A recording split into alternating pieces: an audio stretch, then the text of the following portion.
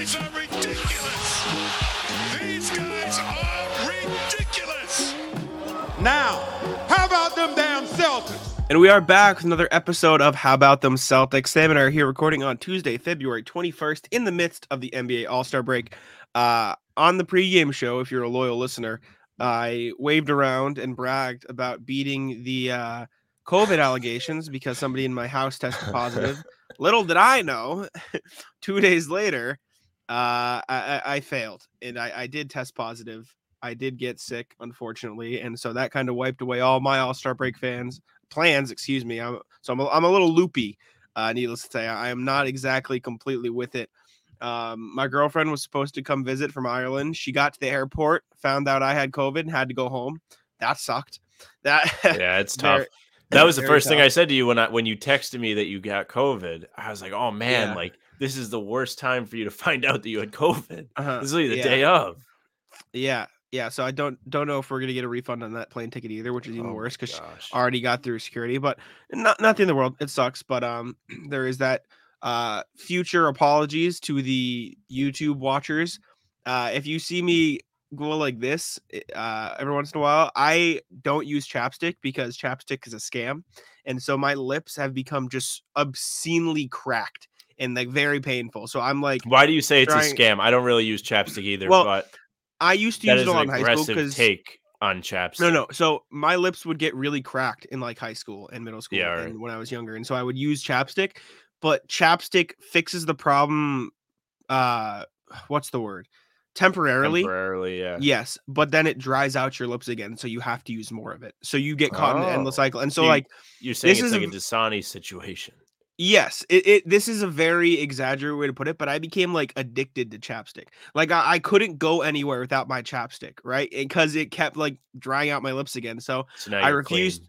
Yeah, sure. But I refuse to use it now. So like, excuse me if I'm sitting here like desperately trying to fix my cracked, painful upper lip. And I feel like shit, to be perfectly honest. All right. I have 3 different beverages here. We're back. The big water bottle jug. I've got a coffee that I stole off my mom, who also had COVID, so it's fine. It is what it is. What are you gonna do? I also have get more sick? Don't think so. Some tea right here. So we've got it all here at the desk. An unfortunate All-Star weekend for Jack, but we're here and we're recording. We made it. Yeah. It is Tuesday. It is midweek when you're listening to this. It'll be Wednesday.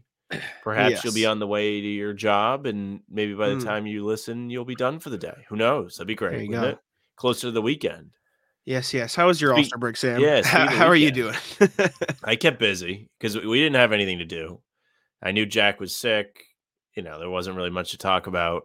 I mean, now we'll do a show for you. Don't worry about it. But seriously, Saturday was a day. Saturday, I wake up, I go for a run, half run, because I know I'm a bit sore in the knee. Come back. It is a very much a struggle to walk up the steps. Don't know why. Day goes on, whatever. Try and keep it loose. Go out to dinner with my friend. It's hurting to walk to the car. Now, here's where the problem is.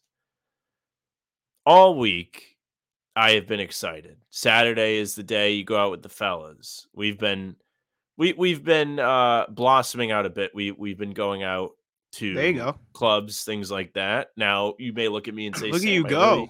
I really don't think you would go to the club, and I'd say me neither. But we went out. So really never thought at 24 I'd wear a knee brace underneath my jeans, but I did. I had to wear the knee brace out. That's tough. So we go to a friend's house, wait for everybody to get there, get an Uber. Mm-hmm. Never taken an Uber before. Whoa. No, because I don't drink, so I just drive. You've never taken an Uber before. What is this? 24 years old? 23 years old? 24? I've never I just drive. Wow. I just didn't feel like, my car's not big enough for all 6 of us, so we had to get Uber XL. The Uber gets to the building. It is not an Uber XL. Tough. The friend that has ordered the Uber XL is furious. Well, yeah. The driver is furious because we're not going in the car, so he has wasted gas. Of course. Go back upstairs. Well, it's his fault for classifying his car as an Uber XL when it's not. I think it's the app's fault. I'm not convinced anybody was at fault. Okay. go back upstairs. Uber XL gets there fine. Mm-hmm. Driver takes a very backwards way to get to where we're going. Sure. But we get there. Go inside. Very busy. I am typically not one to enjoy extremely packed places. I'm not claustrophobic. I just don't like it when I can't move and when I can't hear my friends or have a conversation, right? Sure. Yes. I mean, I had a good time. Don't get me wrong. But typically, this is not a situation where I'm having a good time. So Yes, we go in. I hate We go crowds. in. They want to get drinks, so I'm standing there, and we end up. We start dancing. It's packed. You barely move. We're trying to keep a space for all the fellas. Sure. There's 6 of us, so we're trying to keep. We met some people there too, so we're trying to keep like a little bit of an area. And people are getting pushed around. Mm-hmm. And it's like, guys, we got to box out here.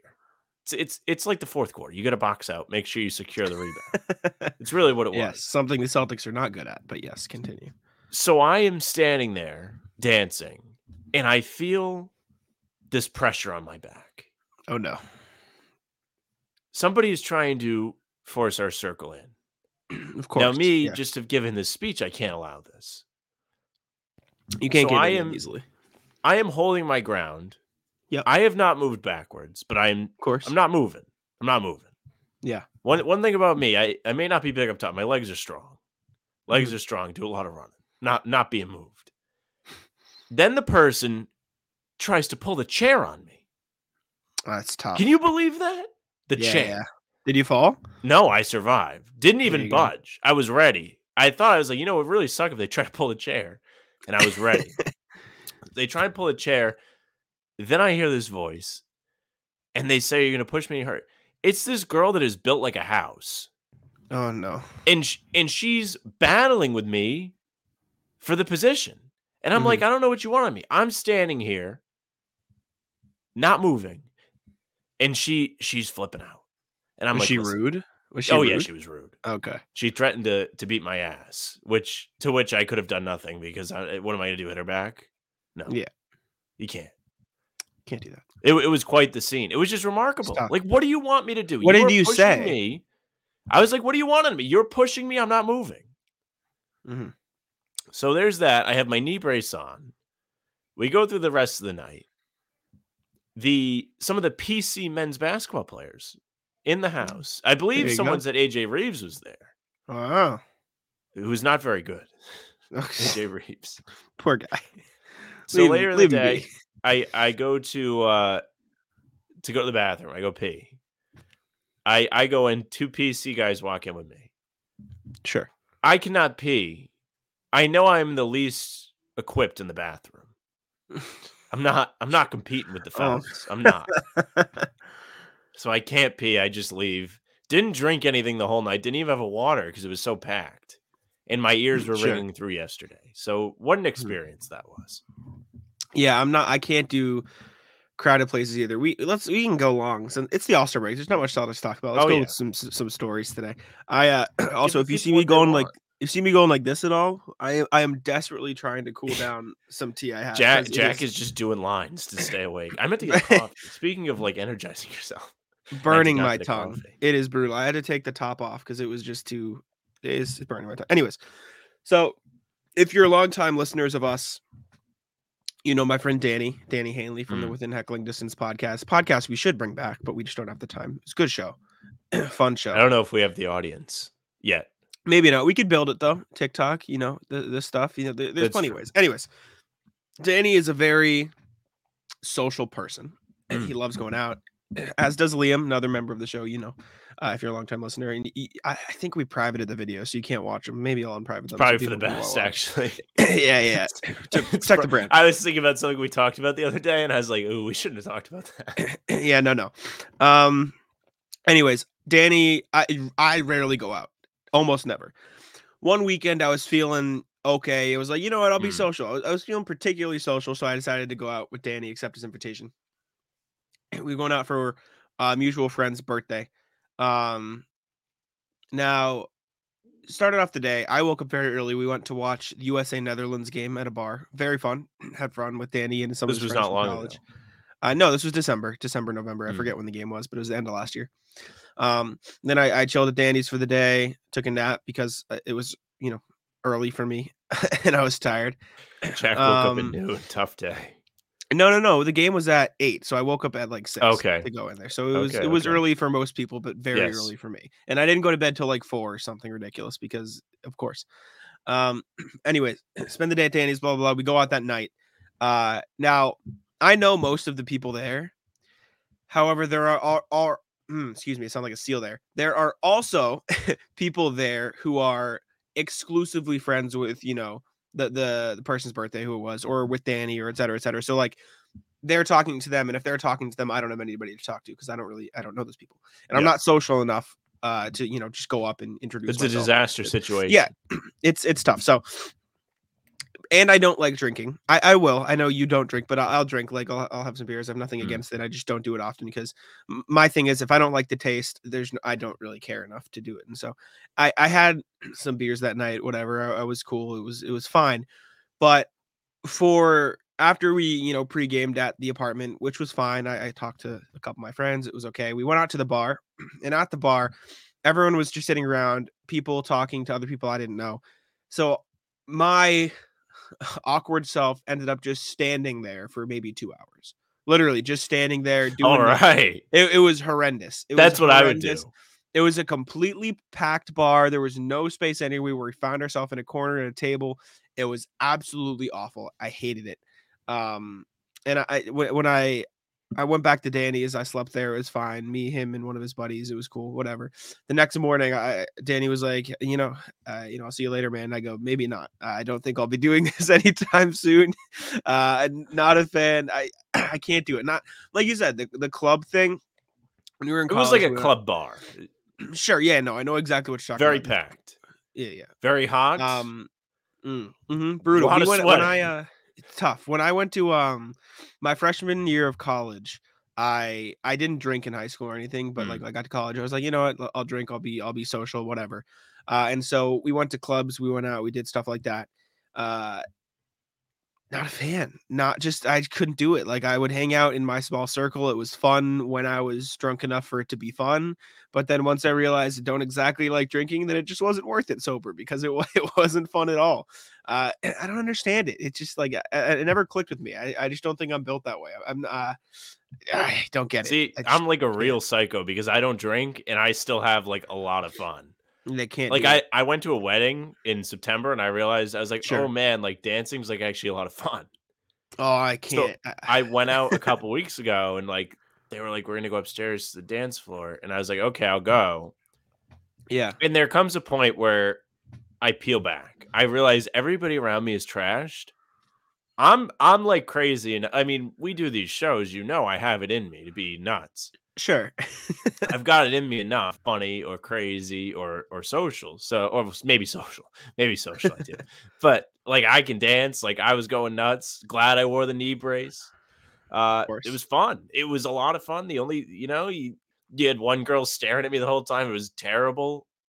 This other girl tried to talk to me and my other friend, and I couldn't hear a word she was saying. Yeah, you do. It's deafening. Yeah, I was like, what am I supposed to do?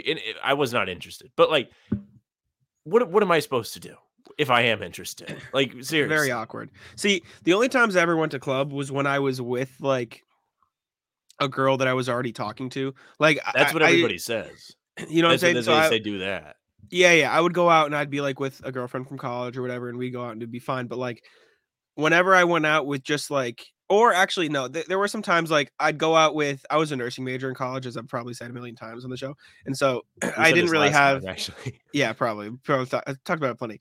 I didn't have like a lot of guy friends, but then I met my buddy Thomas, who I'm still friends with now. We don't talk much because COVID kind of messed everything up, but I met him through some of my nursing friends, and then we became really close. And so whenever we went out, it would just be me and Thomas, and then a bunch of like nursing girls or whatever. So me and Thomas would just mess around, and it'd be hype. But like other than that, it would just be like I was already talking to somebody, and we'll go out, right? Because like I could never do the whole social thing. I'm not outgoing enough to just go up to a random person and spark a conversation. You know I'm really not either. I can't go up to people I don't know. Is we were dancing and like these girls were all taking a selfie, and I was like, oh shit, I'm in the background. And then they Did you say- realized that I was in the background, so they put the camera on me and I was dancing, and they loved it. And that was the end. Oh my god! See, I can't do it. I'm not built for that lifestyle, and that's okay. I'm trying to learn. I need something. Can't do Now it. that I'm not going into work every day and raising hell, I gotta raise hell somewhere. Yeah, no, not for me. I'm happy staying home. I'm happy chilling. Anyways, we can talk some basketball now. We spent enough time talking about the club and random antics. You can start with the All-Star game because Two it was guys more that like know a club better than anybody. Yeah, right. Us. This is the place to get your club going stories. Anyways, All-Star game turned into a Celtics show. Jason Tatum, Jaylen Brown going at it. Tatum took home the All-Star MVP. I don't know if you saw the graphic, Sam, but the last six. I saw this before the graphic. Oh, did you? Yeah. The last 6, I believe it is, All-Star MVPs have gone on to win Finals MVP that season, right? Which is kind of crazy. No, not that season, or they have won it. So how does it go? This year, Tatum. Last year, Curry. Year before, Giannis. Before that, Kawhi did not make the finals. Year before that, KD lost in the finals. Year before that, LeBron lost in the finals. Year before that, Davis. Don't even know if they made the playoffs. He was in New Orleans. Okay. Yeah. But the last couple years, good news. Mm-hmm. Yeah, but like even those guys you mentioned, like Kawhi won it, and then he won a finals, not like far off from when he won the MVP. Same with LeBron, same with Kevin Durant. They all won it in the years around when they won All-Star Game MVP. So it's at least a good track to be on if you're Jason Tatum winning All-Star Game MVP. Not only winning it, dominating it, might I add. Breaking the record. Points. Yes, most points in All-Star Game history, 55. Saw a lot of people complain. Joe Mazzulla, he's playing him 35 minutes even in the All-Star game. Jason Tatum barely he didn't run at all. Like no one did anything. It was a brisk scrimmage. The boys on Sunday are playing harder than them. Yeah, let's not be, let's not act like it was some gruesome intense game. Yeah. Let's not. How dare Mazzulla let him and Brown play one-on-one. Mm-hmm. That was awesome, by the way. Seeing that, I saw a lot of people. I saw a lot of people complain about how this is everything they're not fans. Yeah, right. No, even I think Bob Ryan said something about how. Yeah, he said I gotta go find it exactly. And I disagreed with it. I love Bob Ryan, respect the hell out of Bob Ryan. Obviously, how can you not? But I disagree with this take, and I think a lot of people who grew up watching basketball in the 80s and 90s probably share this take. He said this: I love basketball, so by definition, I have zero interest in the All-Star game, which has deteriorated into a ludicrous farce. Believe it or not, once upon a time, the greatest players in the world wanted to play serious basketball, not engage in a defenseless dunkerama. And my response is, Bob, it's the All-Star game. You get 82 games of hard play. You get the playoffs, which is still some of the greatest basketball ever, I would argue. I mean, the playoff basketball over the past few years is phenomenal. Like, stars have no interest in playing hard in a game that means absolutely nothing. There is absolutely nothing to gain by winning the All-Star game. Winning All-Star game MVP is cool, but like you can do that by just getting a bunch of shots up, right? Like you don't need to put your body on the line for a game that helps you zilch in the long run. And I understand, like, oh, you had all these people fighting their asses off and this. Good for them, right? That's just not how it works, right? You don't have to enjoy, the All-Star game. You don't have to do this because they're never going to play it like a normal game because there's no implications that a normal game has. And personally, I mean, it's an opinion and I can respect everybody's opinion. I didn't mind it. I thought it was fun. And is some of that because I'm a Celtics fan and there was a big part of it that was Tatum and Brown? Sure. But like even last year, right? It's fun to see highlight dunks.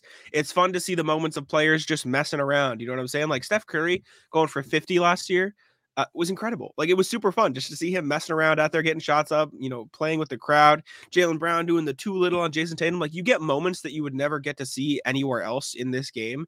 And just because it's not like this hard, intense, crazy basketball game doesn't mean it can't be fun. That's just my opinion. Of course, like I think it's cool to see him go back and forth. I think there are better ways to do the All-Star game. I do think the All-Star game itself is lame. I think there are cool things that come from the All-Star game, but I'm not sitting there watching it. Well, my thing is like, what do you? I'm not hating on it. Like I think it was fine. Well, like my whole thing is though, like I said, like there's nothing you can do to fix it, right? There's no solution because no players are going to Well, try unless you make the All-Star game something like the MLB, where it's like the All-Star game determines who gets home court in the finals. But even then, like you have what, like will Zach half LaVine be playing real hard? yeah, exactly. Half the people caring about it. Like, unless you say, like, okay, and this would never happen because it's foolish and fits my argument. Unless you say, okay, the team that wins the All-Star game, every player on the team earns their team 2 more regular season wins. Like, that's just not how it works, right? You can't do that because it is a meaningless game. Well, yeah, but it doesn't matter because then if you are Jason Tatum and Giannis is on the other team and he wins, then that's just not fair, right? There's nothing you can do with it other than making it an entertainment value game for the fans, which they do by messing around. Well, you could make it not a shots. game. You could make it. You could make it. I've seen people say make it half court. I've seen Corrales put that out today, right? Make it 1-on-1s. I think Corrales put that out, and I think that's smart. If you're gonna do half court, you could do like 3-on-3s and have more teams. You could do something like you do with the skills challenge. You know what? I think that's actually a good idea. Have you seen? I mean, I know it from 2K because it's one of the drills you have to do. Do like 3-on-3 teams and have them go back and forth, like 3-on-3 half court. Whichever team scores stays in, then you go to the other end, right? And you get a different 3-on-3 team that plays the team that just scored there, and you go back and forth, like switching out 3-on-3 teams, and then the winner gets like, I don't know, make it some monetary reward, like they get this $1 million or probably something more because that means nothing to them, but you know what I'm saying, like give them put some sort of prize there that players would care about, and maybe that's the problem because you got to figure out what they care about. Like they don't really care about much. Like they don't care about loyalty anymore. They don't care about how long the contract is. They care about winning. Care about winning. Some of them that's do. What matters. What do you mean some of them? I'm not convinced all those guys care if they win or not. Win the All-Star game or win championships? Regular season, like anything. Like there are guys in the league that are definitely there just collecting a check. It's true. I disagree. I don't disagree. I think there's a bar, right? Because like, let me think of an example. If I'm Zach LaVine and I have the chance to secure generational wealth by signing a contract that's going to set me and my family up for X amount of years, like I'm going to do that regardless. Like I would rather do that than take a massive pay cut to win a championship. Do you know what I'm saying? Like, because at that point, it's about your livelihood, right? Like having a chance to secure, what is it, like $243 million versus like, 120 on a good team. Like that's an extra $120 million to play for a team with playoff hopes rather than title hopes. And I take that, right? Because that's like an absurd amount of money when you're still going to be playing in the league and still going to compete at the highest level in the world. Not saying like a title contention, but like compete in the league that is the best in the world. And that's true. On the flip side, like I don't know why he popped in my head, probably because he had a fun moment at All-Star Weekend. Jose Alvarado, right? Like if I'm Jose Alvarado, I don't care who signs me. I go wherever the money is the most because you're not in a position where you can lead a team or be an all-star X. Like I think he's a great player, but he's not going to be this amazing superstar. So I go where whoever pays me the most. And that's how it works because you have to worry about yourself.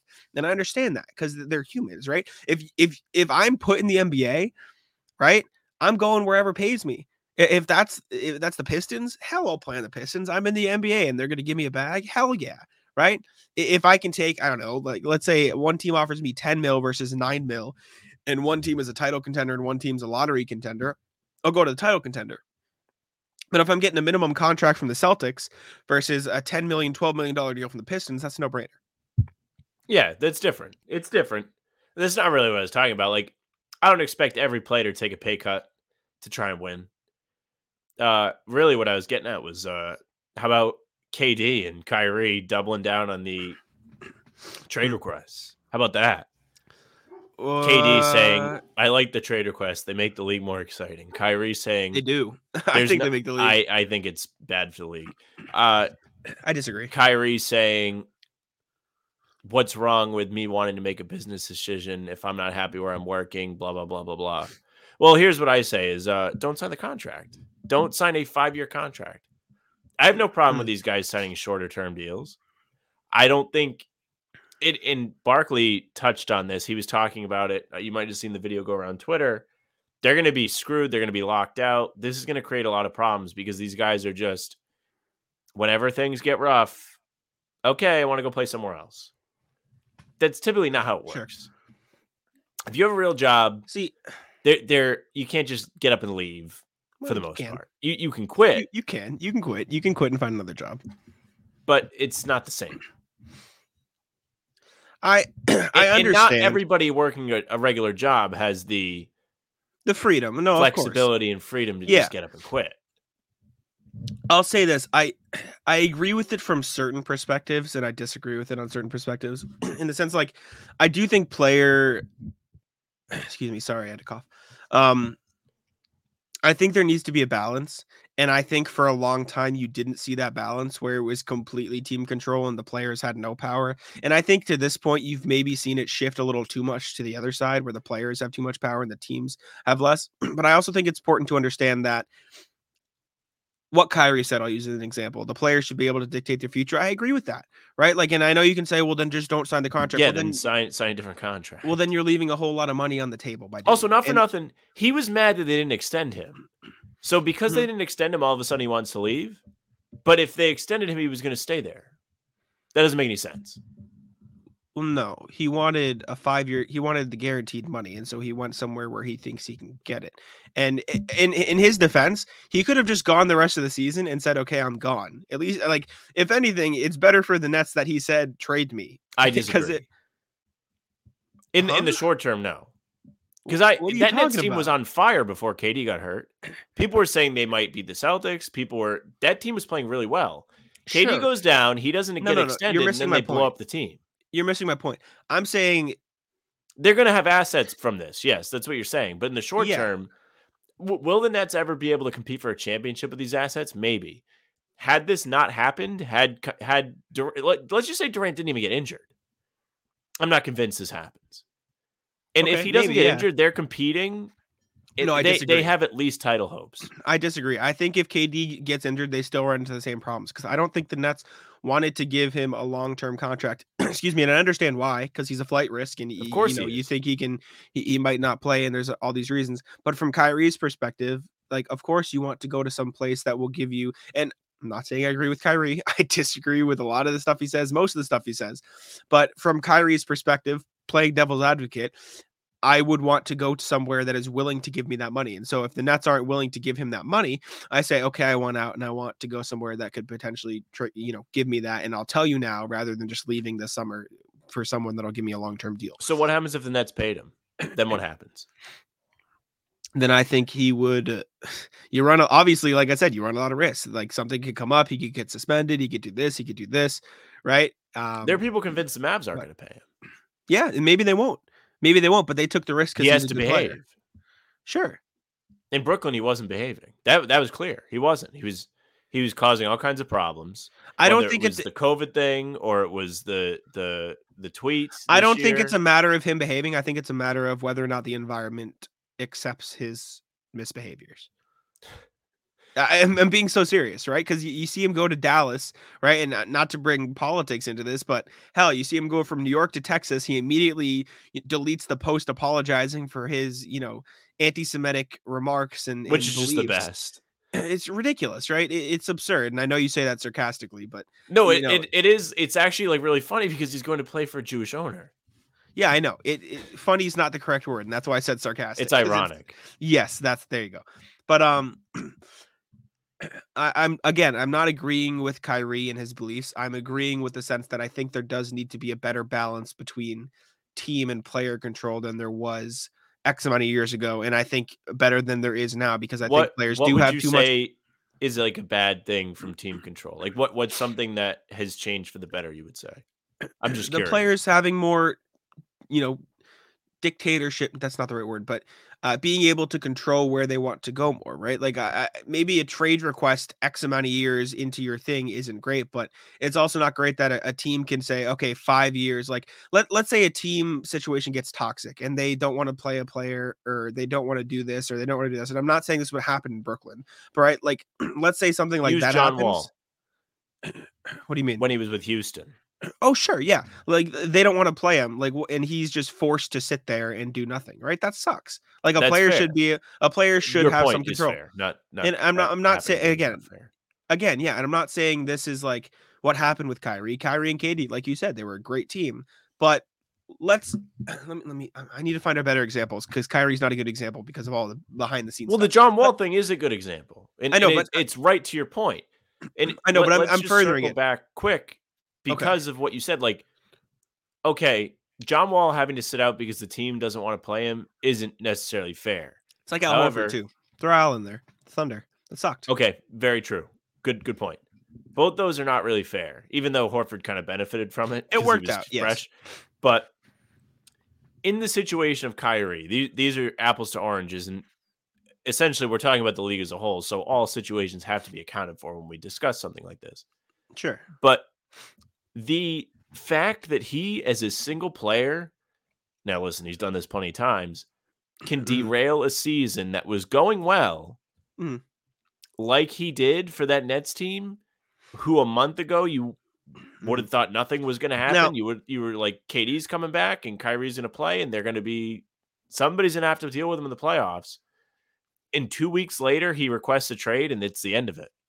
I think we should also acknowledge that we can't treat everything like Kyrie because not only is Kyrie his own situation, he's a very little bit of an outlier. individual. Yeah, he is a very outlier individual situation, right? Like you're not seeing many players deal with that type of thing, right? Like the example I was gonna say, let's put prime Kemba Walker in Kyrie's shoes. Let's say the Nets don't like before his health issues, before he fell out of the league, before that, like prime Charlotte Hornets Kemba Walker. Let's say Charlotte went to him on the last year of his deal and said, we don't want to give you a max contract for whatever reason, whatever they're the team, right? And it, from a lot of people's perspective, they don't have to give a reason because they have control. Let's say, and this isn't aimed at you, this is in general.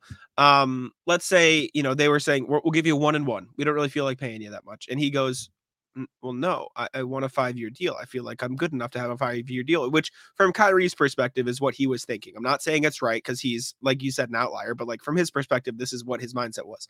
So let's say Kemba goes to the Hornets and no, I want a 5-year deal. And they said, we're not going to do that. And so he goes, okay, then trade me because I'm not going to, I don't want to do that. Right. No one would be batting an eye because they'd be like, why aren't they paying him?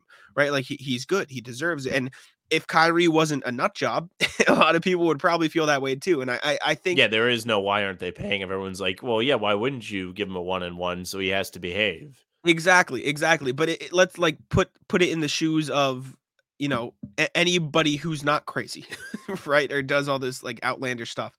Like I said, Kemba, and he requested a trade. It would benefit the Hornets in the long run because he didn't want to sign there for the contract they were offering anyways, which I argued it did for the Nets. And I think the Nets are probably in a better long-term place. In the long run, it'll help. But I mean, for this season, I don't know if they're going to really be able to compete with the group that they have. Like seriously compete. They're not going to be like bums, but we won't know. They're not at the level that they could have been this season. Yeah, we won't know. But like I said, I think there should be a balance, and I don't know what that balance is. I'm not a part of the CBA negotiations, but I do think they need to find something where players can have some control, whether it be, before you request a trade or before you are able to, start dictating anything, you need to spend 2 years there, or you need to, be it through the first X amount of years of your contract. And then you automatically have some sort of clause that helps you, dictate something, or even past that, like, right, to avoid somebody like, I don't want to throw anybody, but I'll just use Jose Alvarado again. There has to be clauses like if you make X amount of things, you can do X amount of things, right? If you're an all NBA player and you do this, and the Celtics, or I'm just saying it because we cover the Celtics, this team makes it to this round of the playoffs and you average this, like clauses or something, you can have X amount of freedom on your next deal. Do you know what the freedom thing is different? The freedoms thing, right? Like the money thing, of course, right? They'll be able to earn more money, but I think what's becoming even more important to players nowadays rather than money is being in a situation that they prefer, right? Like you look at, everyone talks about, will Jaylen Brown leave the Celtics? And the only reason that's a question is because people consider, okay, does he want to have a larger role? Does he want to do this? Because the Celtics can offer him the most money, but they can't offer him the 1A position because that's Jason Tatum's, right?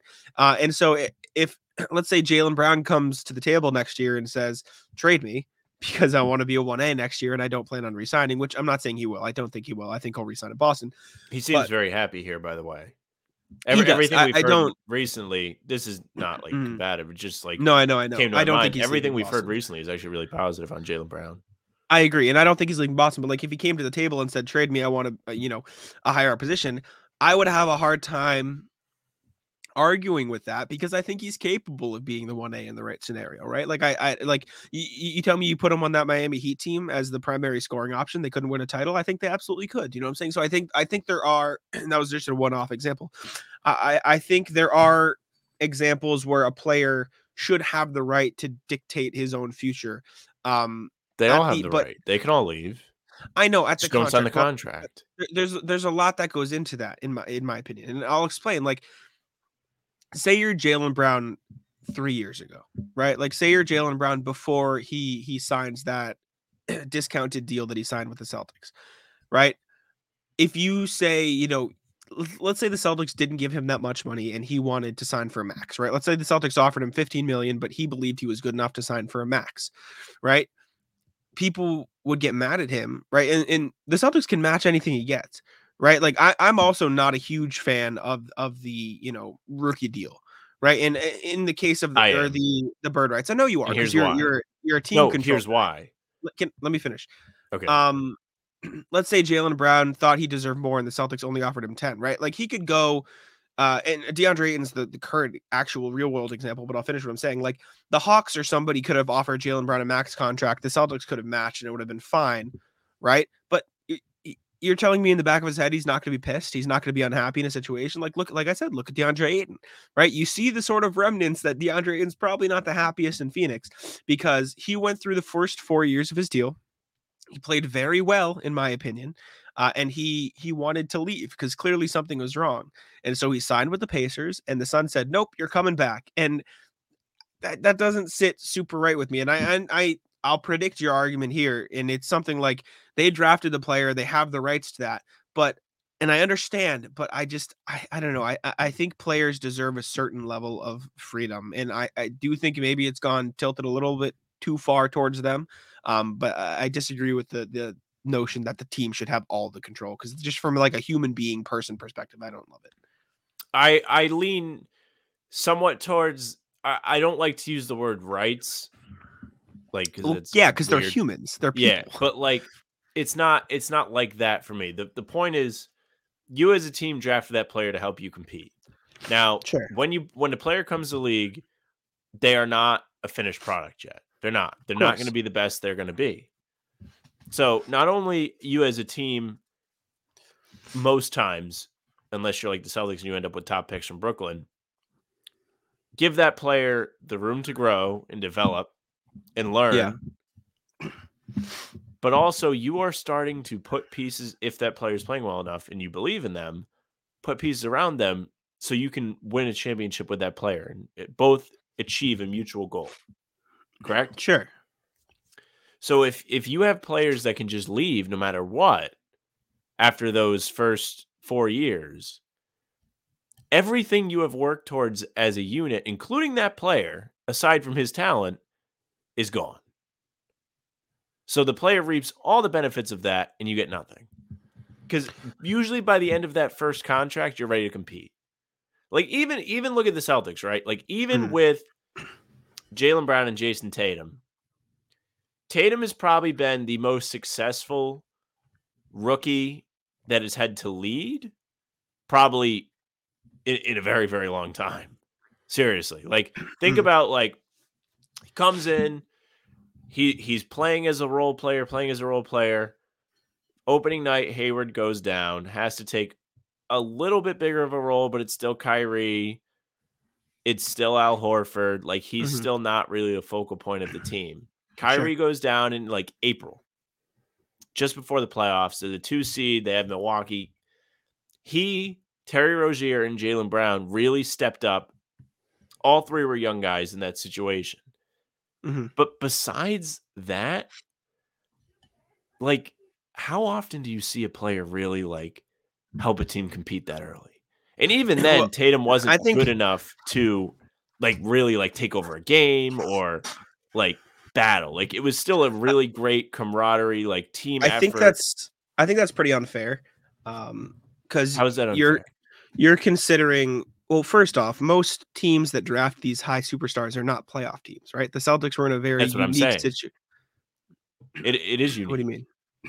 Well, yeah, it's unique. And you say you don't see these players helping their teams compete that early because their teams aren't in a position to compete. And I know that Because follows the your teams argument aren't ready to compete, but also Okay. because they're just not like, to go further, Tatum really isn't taking over games until the last year or the first year of his new deal, to where I don't remember when it kicked in. Was it the bubble year was his last rookie year, or I the don't year remember. after? I don't remember the first 4 years. So what is that? 17, 18, 18, 19, 19, 20, 20, 21. Okay, So so 2020, the one where 2021, no people were in the stands was where they his lost last to the one. Nets.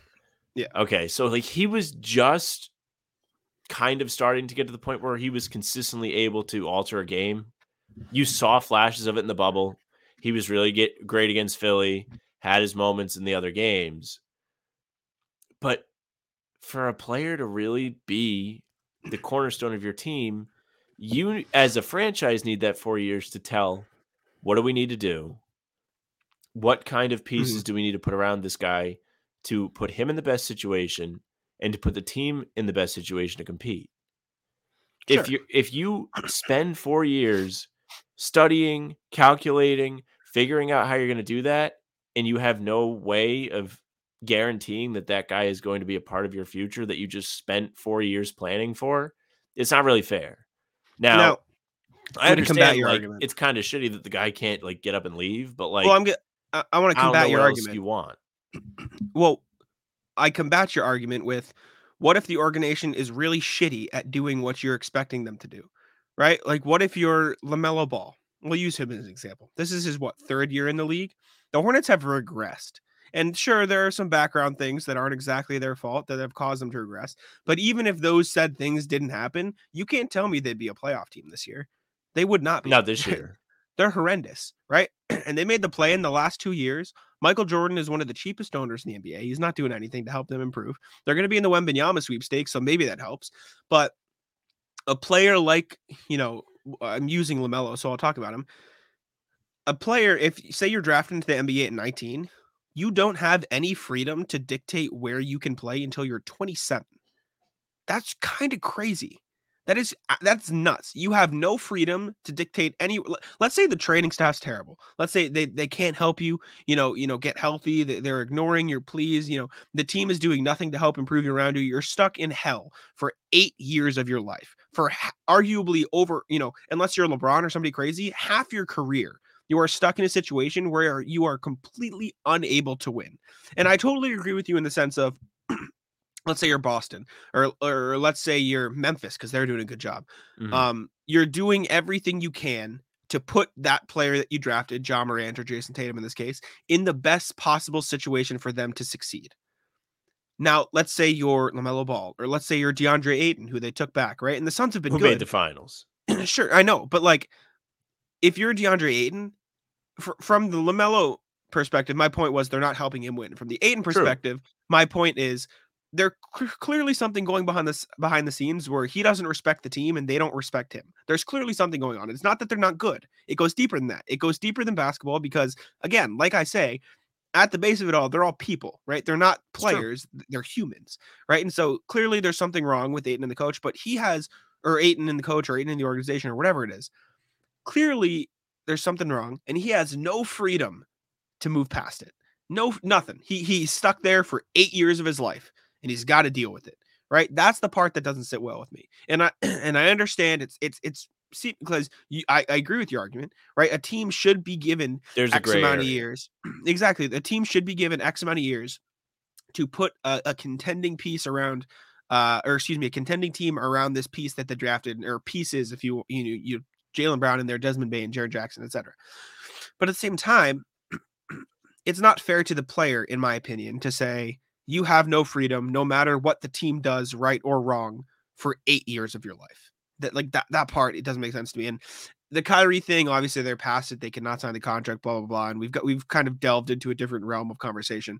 I just think there needs to be a better balance between player and team control. And again, I don't know what that is because I'm not deep into these negotiations, but I think It's what you said is right. It is. It's tough. And it's tough to deal with. And I mean, from a guy who writes articles and enjoys it from an entertainer's perspective, I think trade requests are fun. I think they It's good liven for things drama, up. bad for the game. That's what I always say. I don't And think I it's bad tweeted for it. the It's game. true. It's good. It's good for drama. It's good for us. Like when we write articles and we need like juicy topics and headlines and things to write about. But like, Yeah. I do understand the sentiment of they're getting something back, but that doesn't change the fact that that whole request, that whole situation derailed what could have been a successful season for the Nets, and we'll never know because it happened. Sure. I don't think it's necessarily bad for the game, though, because the Nets are not as good as they were, but now you have two teams in the West who are, I would say, pretty clearly better, right? And you can argue with the Mavericks because would they have been better with Dinwiddie and Dorian Finney-Smith playing defense? Maybe. It is what it is. It adds drama, but you look down the line, Kawhi asking out, brought the Raptors a title. That was pretty fun. I mean, that team was cool. Anthony Davis asking out, I would argue that trade probably ended up better for both teams. I mean, the Lakers won their championship, and the Pelicans are sitting pretty handedly with Zion Williamson, Brandon Ingram, CJ McCollum, who they got in the Josh Hart deal. And I mean, the Lonzo situation's a mess, but regardless. So I don't mind trade requests. I think there definitely needs to be some sort of, I don't even know what to call it, negotiation put in place to balance out the player and team control better, find some sort of resolution. Like I said it 3 times. I don't know what that is.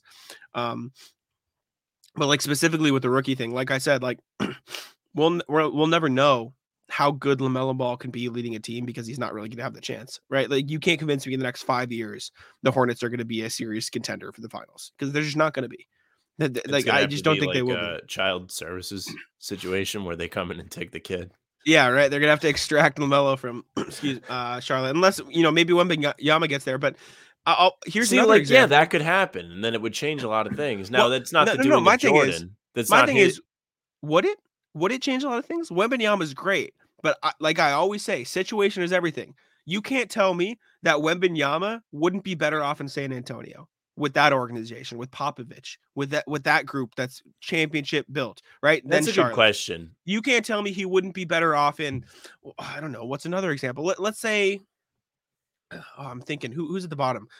Detroit, Indiana. Let's say Indiana Houston. loses, right? Houston, right? Even that, like, let me look at the NBA standings.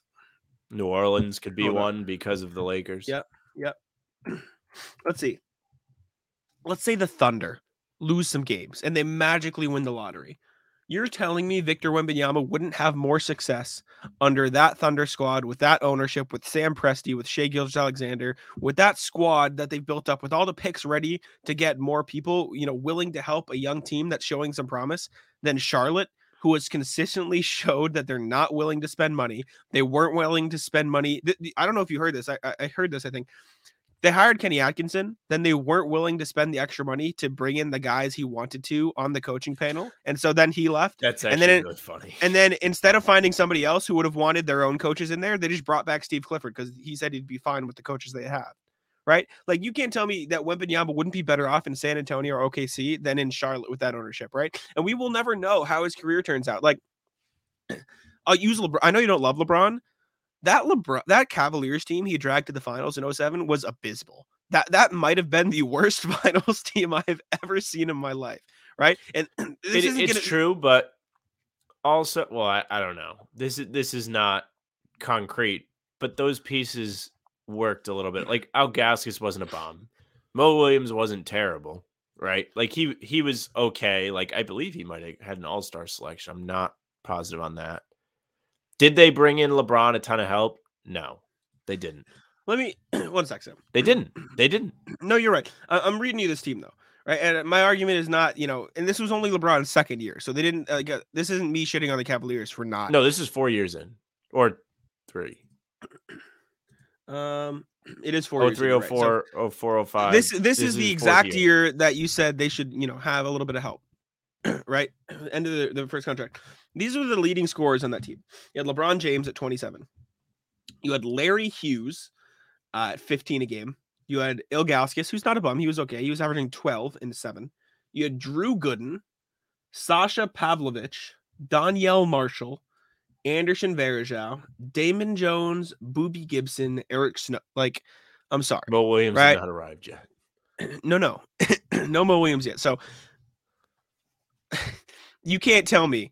Like, I couldn't find I don't think I could find another finals team where at least one other player on the roster had absolutely zero significance in the history of the NBA, right? And like Ilgauskas is a maybe because like you look back. Larry the past Hughes few is an years, okay player, not a Hall of Famer. We're picking at straws here. Let's call a spade a spade. This team was awful. This team was like I said, not a good finals team. It might have been one of the worst finals teams over the last 20 years. How good was the East that year, though? Seriously.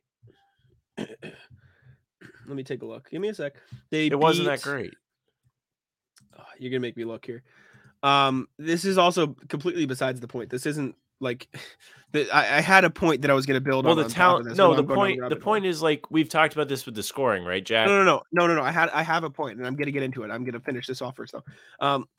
The Pistons were the 1 seed, just a few years off their title run, right? Which was an underdog title run. Sure, but let's not act like they were aging.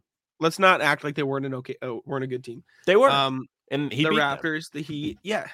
The Raptors, the Heat, the Bulls, the Nets, right? It wasn't a wealth of talent. Again, this is all besides the Detroit, point I'm making. Those teams really aren't anything special. Again, this is not the point I'm making. I'm trying to get there. My point is the talent was thinner then. It's not just saying like his team was bad or whatever. Like the league itself was not as good. Jason Kidd and Richard Jefferson, Nets. He beat the Gilbert Arenas, Brendan Haywood, Antoine Jameson Wizards. And he beat like I said, the Billups, Hamilton, Taurean Prince, Rasheed Wallace Pistons, and then lost to Tim Duncan. Anyways, the point is nothing to do with the Cavaliers team. How different does LeBron's career look if he didn't leave for Miami? Right? Like how different would the Cavaliers have ever figured it out? Right. And I know you can say, oh, he went back there and they figured it out. That's because they were so bad. Well, they had to get picks. It's exactly. It's true. They were so bad that they had to get Irving. They were so bad that they had to get Wiggins just in order to trade for Kevin Love, right? And if they hadn't done all that, if he hadn't left them, like you could make an argument that the Cavaliers never put a good enough team around him to, go as far as he did. And everyone's like, oh yeah, well, he went to Miami to team up with yeah, he did, because that's what he had to do to win a championship, right? Because the team that he was on wasn't putting a good enough product around him to win that championship. And so you can sit here and criticize LeBron for leaving. And this is, again, we're just going back into the player versus team empowerment. He sat there in Cleveland 1, 2, 3, 4, 5, 6, 7 years of his career. He sat there in Cleveland. And then he said, okay, I'm going to Miami. I'm going. All right. And think of it like this. Turned out for the best. It's true. He got a lot of it. However, one, I'll start by saying this. I'm not convinced if he stays, they get past the Celtics ever. Exactly my point. You're arguing for me. This is one, a testament to LeBron, but two, also, by the time he left, they had gotten him more help. Like that team won 60 games in 2010. They did. It was him, an old Shaq. They had Antoine Jameson. They had Mo Williams. Not a great team. Not a great team. I already know you won 60 games because of LeBron. They did. It's true. Mm-hmm. It's true. But that wasn't a finals team. Let's not act like that was a championship team. It could, I don't know if it's a championship team. It could have been, but only because of how good LeBron was. Only because of how good LeBron was. Like, what would you say? This 2009, 2010 team? They won 60 even? How many? 61 games. 61 games, which is not being done very often. Mo Williams was pretty good. You were correct. He was 16 points, 5 assists. It's not a bad player. Same thing with Antoine Jameson. He put up 16 and 7, and even Shaq had 12 in his old age. The Celtics were underdogs in that series. By the way, it's not a terrible team, but again, it's like he went somewhere that got him the more help, and they tried, sure. And if your definition of trying is signing Mo Williams and Antoine Jameson, it's good. But as LeBron grew older in his career, like you said, the league got more talented, right? It became tougher to win. And I think it's tougher to win, in the NBA now than it ever was. And you could say, oh, well, Jordan stopped all these teams. Yeah. You're talking about one team. Just look at the East this year, or look at the whole league. Like we're like the West too. Or last year. Last year we had no idea who was going to win.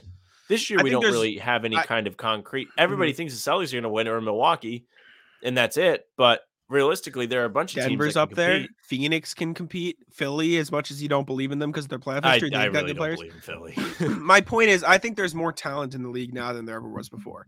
And I think players being able to dictate where they can go, again, there's got to be a balance because they shouldn't have complete control like it seems like they do at times now.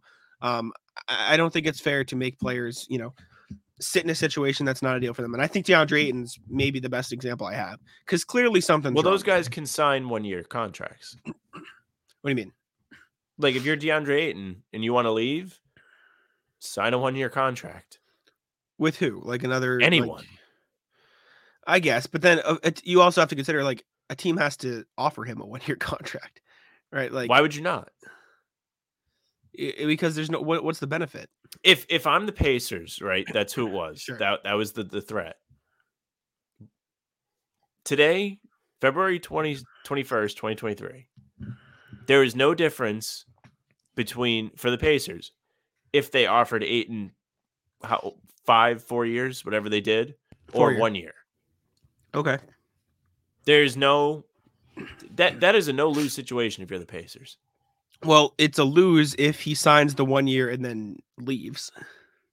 Because then Is it? you wait. I mean, it's just kind of useless. It's a meaningless year, and I mean, you just spent a This lot of year's time. meaningless as it is. You just spent a lot of time stressing the importance of culture and knowing what you're going to build around. So why would they sign a player to 1 year with no guarantee of him being there in the future? I think if you're that player, you might. Well, one, he wanted to go there for some reason. They sold him on signing a 4 year. He could. Excuse me. Maybe the Pacers could have said, "Okay, we'll sign you for 1 year now, and then even if the Suns do match, we'll just bring you back next year anyway." Like maybe there could be some of that. My point is the Suns are matching. They don't care. Sure, they're but matching. But then my point is, you run the risk of something you don't like. There's collusion. You can't be talking to people. You can't be plotting stuff. You can't be doing this because that's not fair, right? So, like, if the Pacers and DeAndre Ayton colluded and said, "Okay, we'll offer you a 1 year thing right now, and then when the Suns match, we'll just sign you unrestricted next year," right? They'd get clapped for collusion, and However, would they survive with the I know what you're second-round saying, picks? but then the same people as far as I'm concerned, it's the same people who complain about player empowerment and player trade requests that also complain about, these players, PJ Tucker was talking with the Sixers. Like, you can't have both ways. I don't really care about all that. I know you don't, but my point is most people who complain about that complain about. I just think the punishment's like real funny because they like the league wants to make it a real punishable thing, but they really don't punish them. Well, if you're bringing in a player that you think is going to help you win, are you really concerned about a 2nd-round pick? No. Who you are when 5 of them can get you a player. Five when it's money. Picks. Well, 2nd-round picks are currency now more than they are picks, right? And let's not act like 2nd-round picks don't have any value. They clearly have value. They're tradable assets. On a 2nd-round pick. Mm-hmm. And you can hit on 2nd-round picks. And I would argue 2nd-round picks are more valuable now than ever before because of how talented the basketball world is, right? There's more talent than ever coming into the NBA. You can get a decent player in a 2nd-round pick. Like, let's take a look. We'll go a few years back so we can get an actual recollection here. Give me a year, like a recent year where a 2nd-round pick would have enough time to develop into a decent player. Say 2017. 2017 NBA draft. And we're going to the Wikipedia page, so I can also look at undrafted guys, right? Okay. We got to consider that as well. 2017 NBA draft. This is Tatum's draft. Let's look at 2nd-round picks. Let's see. Thomas Bryant was in the 2nd round. Isaiah Hartenstein was in the 2nd round. Dylan Brooks was in the 2nd round. Monte Morris was in the 2nd round. Edmund Sumner, they're not all going to be great, but I'm going to tell you anybody who's had some sort of impact. Edmund Sumner was in the 2nd round. Semi Ojeleye, I know he's not great, but he was an okay player there for a little while. Davon Reed is still in the league now. Frank Jackson just signed another contract today. Hell, you look at the end of the 1st round, Derek White and Josh Hart were 29 and 30, right? And then let's go to undrafted. Notable undrafted players. Let's take a look here. PJ Dozier, he had a nice little run. He's an all right player. Luke Cornett, 2nd round that year, right? There are plenty of players. Ish Wainwright was an undrafted player in the 2nd round this year. I'm pretty sure this was the Kendrick Nunn year as well, although I don't see him on this list. Duncan You gotta go back Devin and just say PJ Tucker is a bad example because PJ Tucker is not panned out. But before the season, you might have said, who would you rather have, PJ Tucker or 90% of those guys? And you would say PJ Tucker. I understand, but like, let's not act like a second round pick doesn't have value, because it does have value in the It right has minimal situation and for the value. right people. I disagree. I It, think it has some value. It's not nothing, but it's like the biggest slap on the wrist ever. Yeah, no, I know what you're saying, and like, Or like for when the they Si- find teams, like no, I know what you're saying. Like for the Sixers, effectively, they're trading a second round pick for PJ Tucker, right? Yeah, like don't that's care. what they're doing. But at the same time, you look at the example of Jalen Brunson. A lot of people were pissed. A lot of Mavericks fans were pissed that happened, right? Because you lose the player, and from that perspective, Did maybe they the say Knicks there to lose how a early little. they were talking? Oh, I don't know. But at the same time, you gotta get mad at the Mavericks for not extending him because they messed up. It's true. So There's truth to that. I don't know. I think there needs to be a better balance between player and team. I don't Also, think not the for team nothing, should have all Jalen the- Brunson, if he stays in Dallas, is going to be a 6-man. Really, that's it. Well, no, I don't think so. I think he starts. He's effectively going to have that same role. Now, this goes back to what you said earlier about like a Jaylen Brown if he left and wants to be a 1A or whatever. Yeah. There's truth to it. Like, I get it. Maybe not if you're on like a title team. Like, sure, Dallas made the conference finals, but they were far and away the worst team that was still playing. Miami was close. Miami was a joke team to me, but they somehow took the Celtics 7 games. I think the Mavericks were really good, and I think, excuse me, that playoff run displayed how good Brunson and Doncic could be together at full strength. And I think if Brunson had gone back to Dallas, I think he obviously would have gotten a larger role. I think he obviously would have been, excuse me, more of a second option behind Luka, because he showed that he could do that. And I'm not saying he blossoms like he did in New York, which another reason players should have more freedom, because you never know how good a player can be in the right situation. I think the Mavericks still would have been really good with him, and Dinwiddie probably would have come off the bench.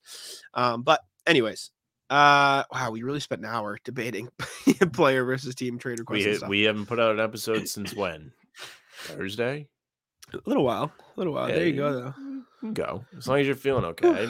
I'm all right. I mean, I'm just tired from the sickness, but I am chilling. I just don't know what else do we have. We've got the schedule for the rest of the season we could go through. Oh yes, for let's take a upcoming look. weeks of what we think may happen. I wrote about this for just talking the Celtics schedule here for those listening on audio. Nice.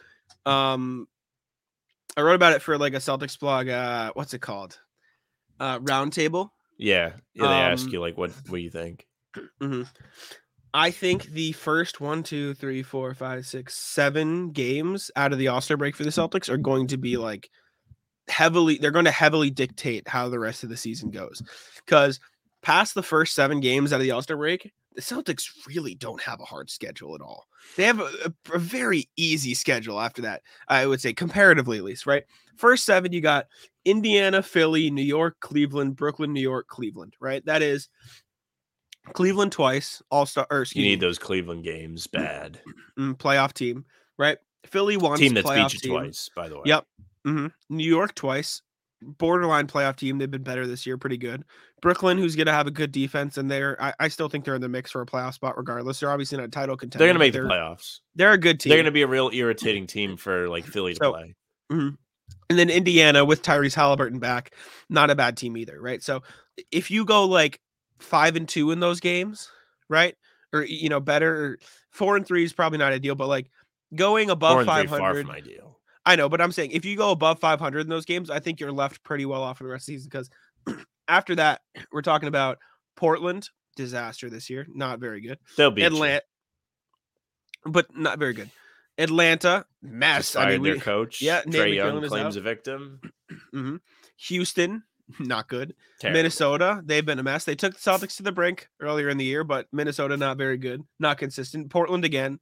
Utah, who's been fighting, but let's not act like they're a world beater. They're losing their stamina. They are falling off. Yep. And Sacramento, they've broken up their team. Sacramento, who give them credit, they're a good team, but like it's we're not talking about the Bucks or I anything need here. to request days off when they go out west again. Indiana again, good team, but not great. San Antonio, come on, Washington, come on. Then you got Milwaukee in there, then Utah, then Philly. So Milwaukee and Philly in the span of what is Milwaukee's 5 going to be a days? massive game. Yep, big game, that stuff. And then to close out the season, you got Toronto, Atlanta. So past that first 7-game stretch, you really got what? 3 games against playoff caliber teams, and those 3 games being Sacramento, Milwaukee, Philadelphia, right? So I think if you get out to this, in the roundtable we did was how many games will the Celtics win? I said 60. I think they can get to 60. So they would have to go what, 18-6 or something? 24 games left. Is that math correct? They can lose 5 games. Or 23 games left. They can only lose 5. Celtics schedule. They're 41-17. They've played 58, so they have 24. They have 24 games, so they have to go 18 and 5. Right, that doesn't make sense because they have 17 losses. There's 82 games, so if they lose 5, they'll have 22 losses and 60 wins. They lose 5, 22 losses and 60 wins. But then how many wins? Sorry, because you said 18 and 5 is an odd number, so they can't. That doesn't make sense. They have to go 19 and 5. I didn't say how many games they have to win. I did though. Oh, I just know they've lost 17 games. They can only lose 5 more. Okay, so they've lost 59 games, not 50. They're 42 and 17. That's what I'm saying. I know. So 42. If you have 17 losses and you add 5 losses to that, that's 22 losses. 18 and 5. Yes. Okay. COVID. I get a pass today. Sally has 17 apples. I'm she gets losing 5 my mind. more. How many apples does she have? I can't. I mentally cannot even explain to you why I was confused. Yes, I had 5 losses for you like within 5 seconds, and we did a minute on how many losses. I couldn't do it. Celtics need to go 18 and 5 to finish out the season. I think that's very doable. That's a tough ask, especially you like tease they could lose 3 of these next 7. Mm-hmm. I mean, it doesn't mean they're gonna. I think 60 is realistic. I expect the best from this team. I'm a strict father. What do you want out of me? But I don't know if they'll get that. I think down the stretch they're going to start resting guys. Are they going to care if like? Well, my other argument is I think they come out hot off the All-Star break because you have to consider. I think JB's coming back with the mask. I think Smart's going to be back, have more rhythm with the team. Oh, if he doesn't play after playing the All-Star game, people are going to be pissed, including me. I think they'll be pretty damn close to fully healthy coming out of the break, and I think if they get healthy and like I said, if they start hot on that 7-game stretch, I think they'll roll through the rest of the season red hot. And so I'm looking for it. I wonder how they're going to come out against Indiana because that's an interesting matchup because of Indiana's not the best team. They beat up on the Celtics real bad earlier this season. Mm-hmm. Like there's that factor. All these guys have been on vacation for a week, some of them less. Like this is a crapshoot game. If I was betting, I would not bet this game. But I think the Celtics have more motivation going into this game than Indiana does, and I think they're going to be ready. Sure. Like, Celtics are probably coming back from break, and they're like, all right, this is it. This is time. You've got a month and a half left of regular season basketball, and then it's playoff time, and you can finally start working towards getting redemption from last year after shooting a bunch of threes in the fourth quarter of Game 4. Gains, too. Sorry, I was dealing with indigestion for a second. I was dying there while you were talking. They can finally get some redemption after shooting a bunch of threes in Game 4 last year against Golden State. Yes. Sorry. Wait, in what context? What are you talking? I'm losing my mind. I missed the. That's when they lost the finals to me. Oh, they had a chance to go up 3-1, and they shot a bunch of threes and let the Warriors take Game 4. The last thing I heard was you talk about the Pacers game. So the Pacers I did, game... and then I said the Celtics are going to realize they're coming back from break. This is the line. You're coming back. This is the home stretch of the season. You have a month and a half left, and then you get in playoff basketball. This is you're gearing up. You're getting ready. Okay. And then you finally have a chance to redeem yourself for shooting a bunch of threes in Game 4 last year. Okay. Sorry. The connection I heard was this Pacers game is their chance at redemption for the finals. No. Did not compute for me. Yeah. If you say it like that, it doesn't make any sense. It's like a first step. It's setting the tone, like kind of like you said. Okay, I understand. That makes sense. Yes. All right. But yeah, I think they can end out hot. Sorry, again, losing. I get a pass today. I'm losing my mind. Hey, this was me at the trade deadline. I'm losing it. Loses the I was slumped over in this chair. And I was like, oh my God, I'm dying. No, yeah, I think they have a chance to come out hot for that last stretch there. I don't know. I'm feeling good. I think the Celtics have a real chance to get hot. They should beat Indiana. I think they're going to beat Philly. I think there's a chance Philly comes out Saturday night, prime time, big game for them. Got kind of embarrassed at the Garden earlier this month. Like Celtics played the fellas and beat you in the second half with Embiid having really no one to cover him. That's a bad loss if you're Philly. Philly doesn't scare me at all. They don't scare me either, but I lean that they're going to be defeated by that loss rather than motivated by it. We'll see how it goes. I don't see them beating the Celtics this week. I don't. I saw somebody on Twitter today arguing, and our friend of the pod, Andrew Doxey, was talking about it. Let me actually go find my reply so I can find it. He had some Sixers fan like saying he was sick of seeing people like say Philly, Boston, and Milwaukee are the favorites, and then like people were saying who's saying Philly's a favorite, and he was getting pissed. It was something like that. Yeah. Well, there was one fan on Twitter who went on a bit of a rant and said, I get that basketball is results oriented, but I think people are far too quick to ignore the process. Sixers fan, I assume. Or not, maybe not. I get the Sixers lost in the second round, but people seem to forget that Embiid was hurt. I get the Celtics made the finals, but if the refs don't wave off a 3, it could have been the Heat there instead. I get the Celtics beat the Bucks. Dumb. I get the Celtics beat the Bucks, but I went to Game 7 plus no Middleton. Every time I hear people talk about Philly, Boston, Milwaukee, it seems to underscore how much of why the playoffs shook out the way they did. I think it's unfair to Philly and overrates Boston. Again, I don't understand why we assume these two teams are in separate tiers. I think there's an upper echelon of East in Philadelphia there with Boston, Milwaukee. If I had to rank them, Milwaukee would go first, but the Celtics being clear-cut ahead of Philly, I just can't understand. It's unfair. Oh, come on. Sixers have the best record in the league since November 1st. Since American Thanksgiving, she's Canadian, so clearing it up. The Celtics have the 15th ranked offense, they take more 25 to 29 footers, less than 5. I don't understand this. Why Celtics fans so mad? Why can't I just tweet my thoughts? She's saying the shots that the Celtics take are not as reliable as the shots Philadelphia gets, which is true. And my thing is, I'll finish off my point here. I don't have a problem with you believing that Philadelphia should be in the same tier. Like, it's fine, right? Like, they've been a good team. I know you, but I'll let you get your thoughts after. Like, they've been a good team since November 1st, like, arguably. The point I made, and I replied to Andrew's tweet about this. They are in separate tiers because the Celtics and Bucks have proven capable of making it to the conference finals and beyond for the past 5 years. The Sixers have not. It doesn't mean they can't. It just means they haven't, right? Like, that's my thing. And I dislike that the whole thing was Embiid was hurt last year, plus the Celtics got this benefit. I've made this argument a million times on here, and you know how heated I get about it. This happens every year. Let's not act like there's like some magical world where every year before last season, the playoffs were perfect, injury-free, and with zero, debates. Let's look at Kevin Durant passing a ball in from out of bounds on a play that the refs didn't call. Rockets fans, that's why the Rockets didn't make the playoffs. That's why they didn't win the finals, right? You look at the Raptors championship. Warriors fans, well, if KD was here, this is this, right? I have calls I can rattle off the top of my head that happened 10 years ago.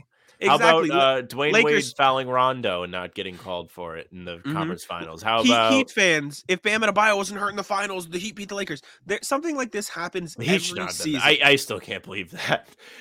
We're going down the road. I can't believe they made the finals in the bubble. I can't believe the Celtics fucked that up. My point is, right, like, I saw, I forget who it was. A Celtics guy tweet about this too, right? Middleton was out for that playoffs. Absolutely. Let's not act like Smart wasn't hurt for one of those games. And let's not act like Robert Williams wasn't a shell of himself in that playoff series, right? We can talk about in and out of the lineup, Robert Williams, shell of himself. We can talk about at full health, but if you want to have Middleton in that series, you got to have a fully healthy Smart and Rob too, right? Like, let's not act like, and I've said this a million times as well. If Middleton's in that series, hell yeah, the Bucks could have won it.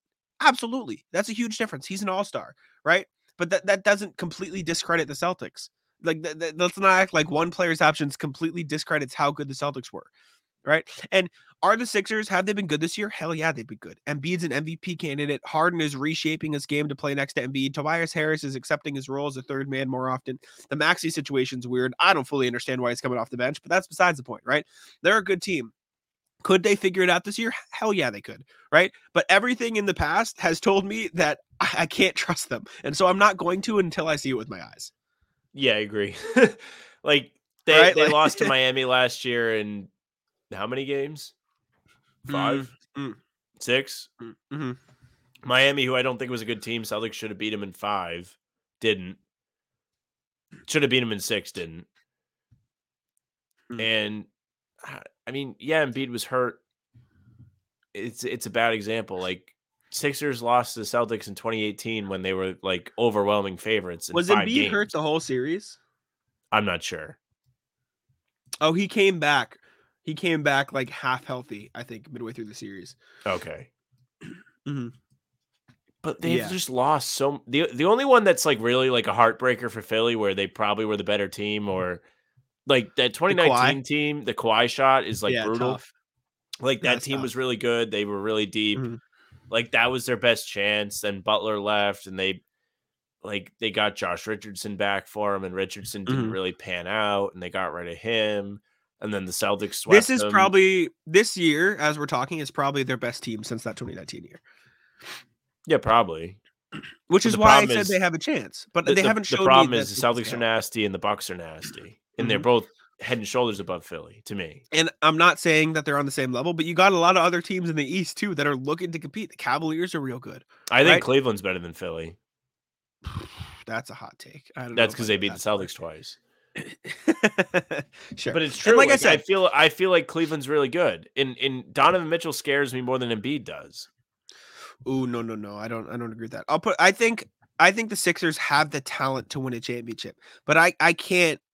I mean, she said it at the start of her thread. It's a results league, and if you don't get results, I'm not going to trust you to get them this year. Yep, don't care. No one trusted.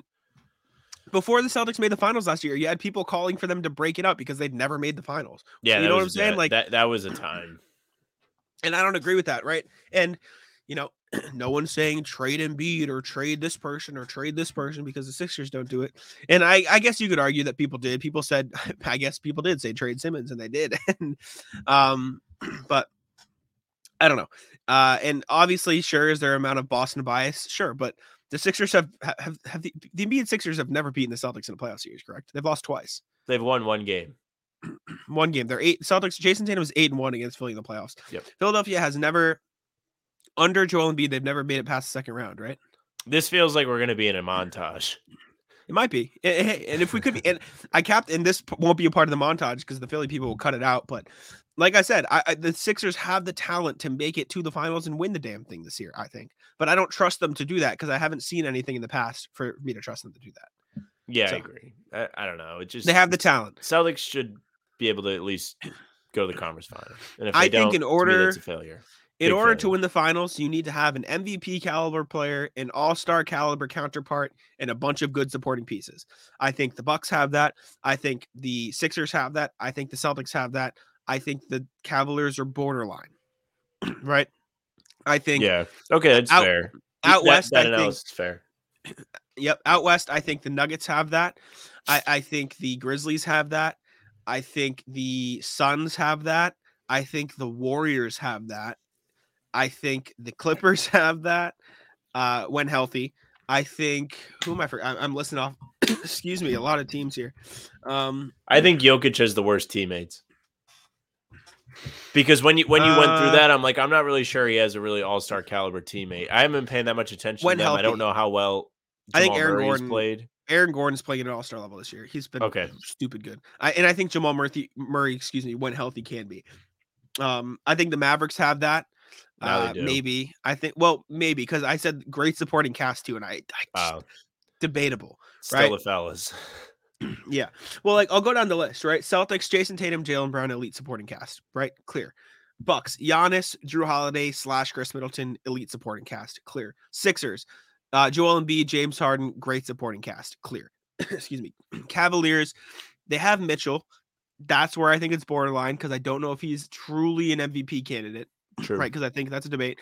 But Darius Garland, Jared Allen, elite supporting cast, right? Their supporting cast might be just as good as Boston's. Maybe not. The bench. I think the depth. Yeah, I think the depth gets a little questionable, but they're like Excuse me. Sorry, I was trying to mute. Their starting five is really good. Yes, I think their 3 through 7 is really good. Mhm. I don't think anybody else in the East has that. I think the next best thing you can find in the East is the Heat, but I just don't think they have the MVP caliber, and they've been able to circumvent this, sort of qualification that I'm laying out there by, the coaching and the great depth, but I just don't know if that'll be this year. That's the craziest thing. I can't believe the Heat have been good. I really can't. Good culture, man. And I know people mock Heat culture, but like you can't really deny it. No, like they do crazy stuff there. Like good for them. Shout out. And I'll give him his credit. In the playoffs, Butler turns into the MVP caliber player. He does. He deserves that credit, those flowers. But you look at the Nuggets, Nikola Jokic, then you have Aaron Gordon / Jamal Murray, and then a pretty good supporting cast out there. And I think they get away with having maybe less of the second star because of how dominant Nikola Jokic is. Like, hell, he might be in turn for his third MVP. He's been that good. He's been stupid, right? He's been dummy good. Everyone acts like you can't give him his third MVP because he's not this. Like, you got to treat it like a vacuum. He has been the MVP of the NBA this year. Like, it's so clear. It's so clear. It's more clear than his other 2 MVP games. It's hard for me to say not Tatum. But Tatum's cooled off. He's averaging a triple-double on the best team in the West. And I know you can say Tatum's the best team in the NBA. It's a 1-game difference. Like, it is. It's Jokic, in my opinion. I think it's Jokic than Tatum, but it's Jokic. There's going to be an interesting couple months because Tatum comes back after the All-Star break. Adam Taylor tweeted this every year and is just a monster. True. He could make a good MVP case down the stretch here.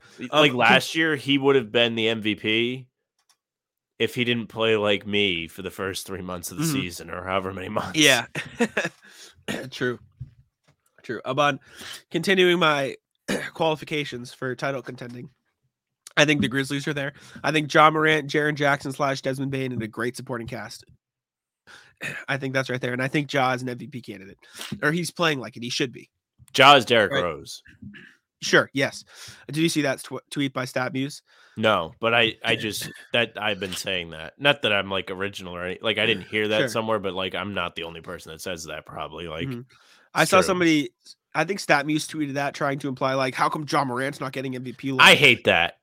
Shut up, stupid. I saw somebody today tweet Luka in like those stats and they were like, he's 5th in MVP and Rose won the MVP.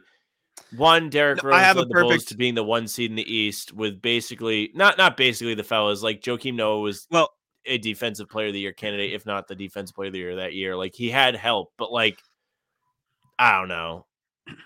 I have the perfect argument for you. Do you know Kenny, King of the Fourth Quarter? Yes. He retweeted it. Well, also the stats are different. Yeah, he retweeted it and it was like, okay, yeah, you want to compare those two? Here you go. Here's Michael Jordan stats from his MVP season, and here's what Shai Gilgeous-Alexander is doing this year. You can't compare stats between eras, and he's right. You can't. You truly can't. And I hate when people do. Like, they'll like post like Kobe from 2006, and they'll be like, well, look at, I don't know, like this guy who's not even All-Star. Like, exactly. Like, shut up. Anyways. Continuing to go down my list, I don't think the Kings are there. I think they're good and good for the Kings. I think they could win a playoff series, but Kings they just don't have the stars. Not scary. They are fun. Yeah, they don't have the MVP candidate. I think the Clippers can be there when healthy. Kawhi, Paul George, elite supporting cast. Bless you, Sam. I think the Suns are there. KD, Devin Booker, solid supporting cast. It's gotten weaker, obviously, but it's there. Dude, I cannot wait for the playoffs. I really can't. Like, I'm really excited. I'm actually probably going to watch games this year. I think the Mavs are there. Luka, Kyrie, and a good supporting cast. Good enough. I think the Pelicans, maybe not there. I think a healthy Zion would put them there because he's an MVP the candidate. Pelicans are fun, too. They're at the fun level, which is like the most insulting thing you can say about a good team. And the last one, I think the Warriors can get there, but they just haven't shown it. Their supporting cast running out of time. They are running out of time, and we're all sitting here waiting for it. I believe in them too. I'm a sucker just like everybody else. I'm waiting for them to start winning, and they're not. Curry's hurt still. He's not going to be back right away. I don't think it's there, and you're going to hate me for it. You're going to say Lakers? I think a fully healthy Lakers. They fit the criteria. But I don't think they can this year. Is the fellas, if you really want to. It got a lot better at the trade deadline, which isn't fair. I don't know how people keep letting them get away with this. What do you mean? Like how do teams keep letting them make trades to get quality pieces? Like it's I'll not put it like this they way. were like Utah didn't even make them give up both draft picks. Yeah, I don't get what Utah was doing there, but like my criteria: MVP candidate LeBron, All-Star Anthony Davis, and it's not at the level as most of the teams I've said, but D'Angelo Russell, Malik Beasley, Jared Vanderbilt, Mo Bamba, Rui Hachimura. Like it's not a bad supporting cast. It's all right. Lonnie Walker, like it's not terrible, and they're not a title contender, I don't think, but they fit the criteria, which I is really hope they miss fair. everything. It'll be the best because they don't even have their own pick. They could imagine I really hope they get the number 1 pick. That'd be fire. Go Oh, Buck. it would be the best Cheers. because then Wembanyama would go to New Orleans. He wouldn't be in the East. Actually, Mhm. that is low key a threat if they expand. Like Memphis and New Orleans might come East if they add teams in Seattle and Vegas. True. Yeah, that would suck. That would suck. It'd be interesting. How would that be interesting? That would make the East so much better than the West. You're Well, talking about taking the 2nd seed in the West and the 7th seed and putting them in. what's in today? The You East. don't know what it's going to be like then. You're telling me in 3 years you don't think those 2 teams are going to be even? Is better? that when they're saying they're doing it? I think in the next 5 years you'll get the teams. No, 5 years and 3 years is a big difference. I don't think In it's that 5 big years, not a difference. single contract from right now will be active. Well, yeah, but I think, I mean, if we're projecting, I think Ja and Zion will both sign supermaxes past their current deals. Are they not on the rookie? They're still on the rookie deal, huh? Dumbass me. Mm-hmm. Yeah, they're. Are they still on the rookie deal? They just signed extensions this past summer, I think. Oh, okay. Yeah. Okay. So we'll be fair. right at the end of it, but still, they'll be good. It'll still be interesting. Like I think it'll be at the very end of their title. Miami won't be renewal good in of their current 5 team. years. Miami will be bad. Sure. Who else will be bad? Philly's going to be bad. Really? Yeah, because Harden's not going to be there. He's going to get old. True. He might leave this season. I see a can't lot of believe people see he's this. going to Houston. Yeah. I can't believe the amount of traction that has. That he's going to go back to Crazy. Houston. Well, it's And it has enough there. traction to where you have to be like, there's something there for people to be saying this. Mm-hmm. Wild. Like, why on earth would he go back to Houston right now? It goes back to what Other I than said. he really likes it. He's comfortable there, and as crazy as it sounds, they could probably put like a playoff team around him. No, they pretty, could. like pretty quick, right? Especially 'Cause if they get a high pick. I don't know how many picks they have this year. I know they have. Do they have Brooklyn's pick this year? I don't think so, but it wouldn't be good regardless. Like it'll be like a lottery or like a 20. Brooklyn's pick won't be, but theirs could be. Yes, but let's say they get Wembanyama, they could probably do like, first of all, Wembanyama, Şengün, Jalen Green, James Harden is already a decent team. I would say pretty good. They'd have cap space, a little bit left over, not a ton, but they could sign like a good rotational player. Eric Gordon would be rolling in his grave in LA. He'd be pissed. Finally got out of there. And then past that, you could probably package like, I don't know, let's say those Brooklyn picks are pretty valuable, right? You get, and I'm not saying they should do this because like how much could you win with James Harden, but a package of like Kevin Porter Jr., some of another young piece or two, plus match salary with whatever you got, plus a couple of their future picks, a couple of Brooklyn's future picks. Like you get a star next to him, right? Like they could put a pretty good team around James Harden pretty quick. Dude, I don't know. Philly's gonna be bad in a couple years.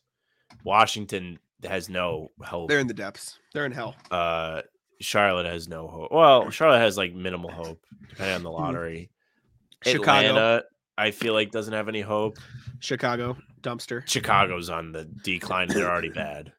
Well, on the flip side, though, I think the Raptors. Detroit will could be good better. again. Orlando will be better. Like, yes. I think Toronto could be good again with Scotty Barnes. They get the right piece in there. If they do things right with Scotty Barnes, I think Indiana is going to be sneaky, not bad. I think Indiana would be good with Tyrese. That's going to be interesting. Their young players are good. The problem with Indiana is who's going to go there. If they want it. Now, they might have to do it through a trade. Trade. Yeah, I think you could do a trade done. It's interesting. I don't know. It's interesting to think about. I think Brooklyn will be sneaky. Okay, Celtics I should think still be good. Barring catastrophe, they should still I think be good. I think New York could still be good. I'm not convinced they're going. This may be as good as they get. I think they could sneak into the top. They're 4 paying. Right Actually, I don't know how long. How long is Randall's contract? It's next year. I think right? 4 years. Oh, yeah. No, Yeah, he got an they're going to be extension. bad. No, they're bad. I think Brunson's good. I think RJ Barrett can improve.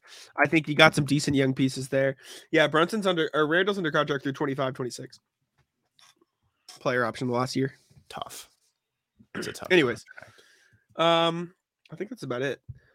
Yeah, we went an hour and a half. Pull out the cards. Call it a day. We'll do a few cards. I'm dying over here. Whew. Indigestion's killing me. Jack I've got like rubbing his heartburn. chest. I've got heartburn, man. It's killing me. All right, we only have. This is how many cards we have left. Oh, we got to find a new Disaster. game. We do. What are we going to do? All right, the current score 216 to 122. I'm getting double points now because I'm Yes. desperate. First card. Let's do this. Born October 17th, 1997 in Shreveport, Louisiana. I have my guess. I know who it is. It's Rob. It's Rob.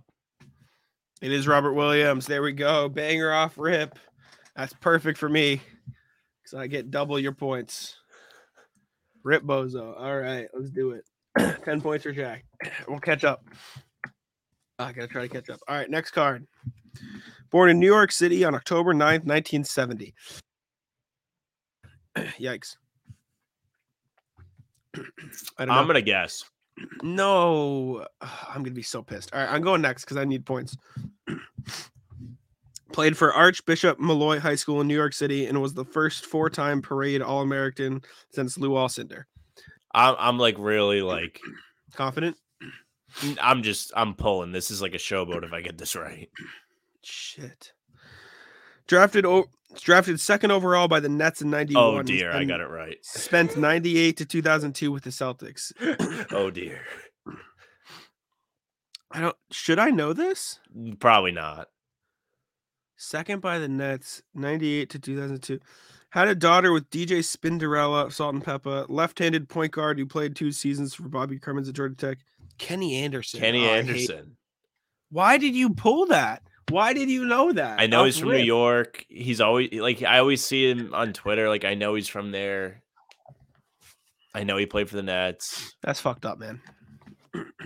That's fucked up. Next card. Born in Marietta, Georgia on October 24th, 1996. Do you know this? Yeah, I know this. Should I know this? Yes.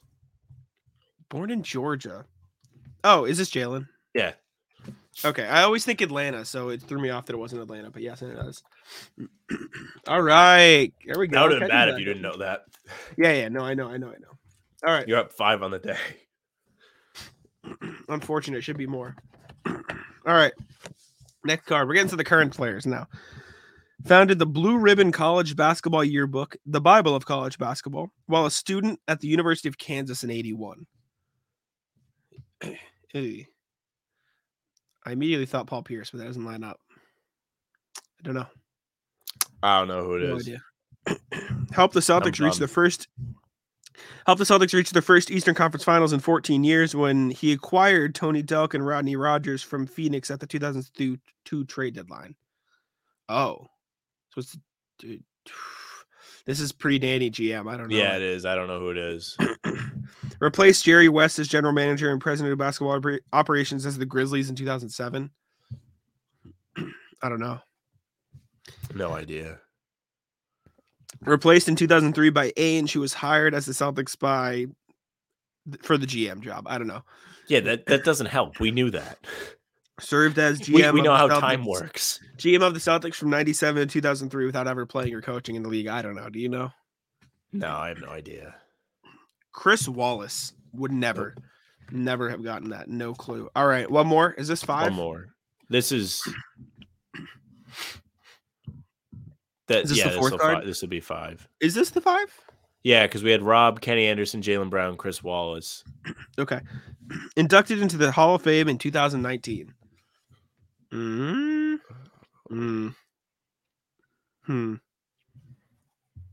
know we've had Ray Allen, we've had KG.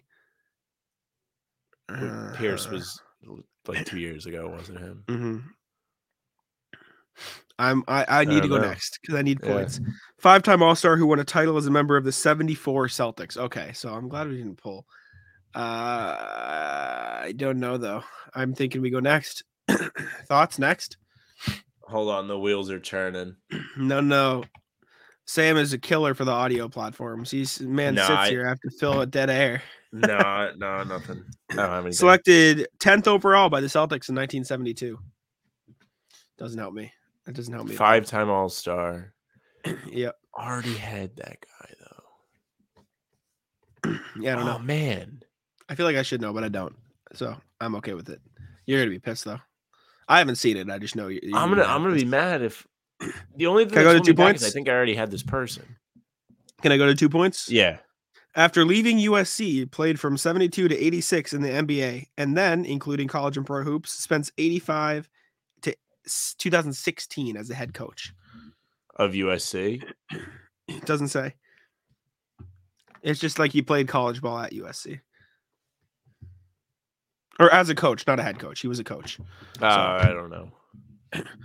1 point, served as head coach of 3 teams, the Suns, Sonics, and Kings between 92 and 2012. Suns, Sonics, Kings. Suns, Sonics, Kings. In 2012. 2012 Kings. Is it not George Karl? He didn't play in the NBA, right? Did he play? Not for the Celtics. I'm guessing Paul Westphal. It is Paul Westphal. I wouldn't have gotten that, so I just looked. There you go. Man. All right.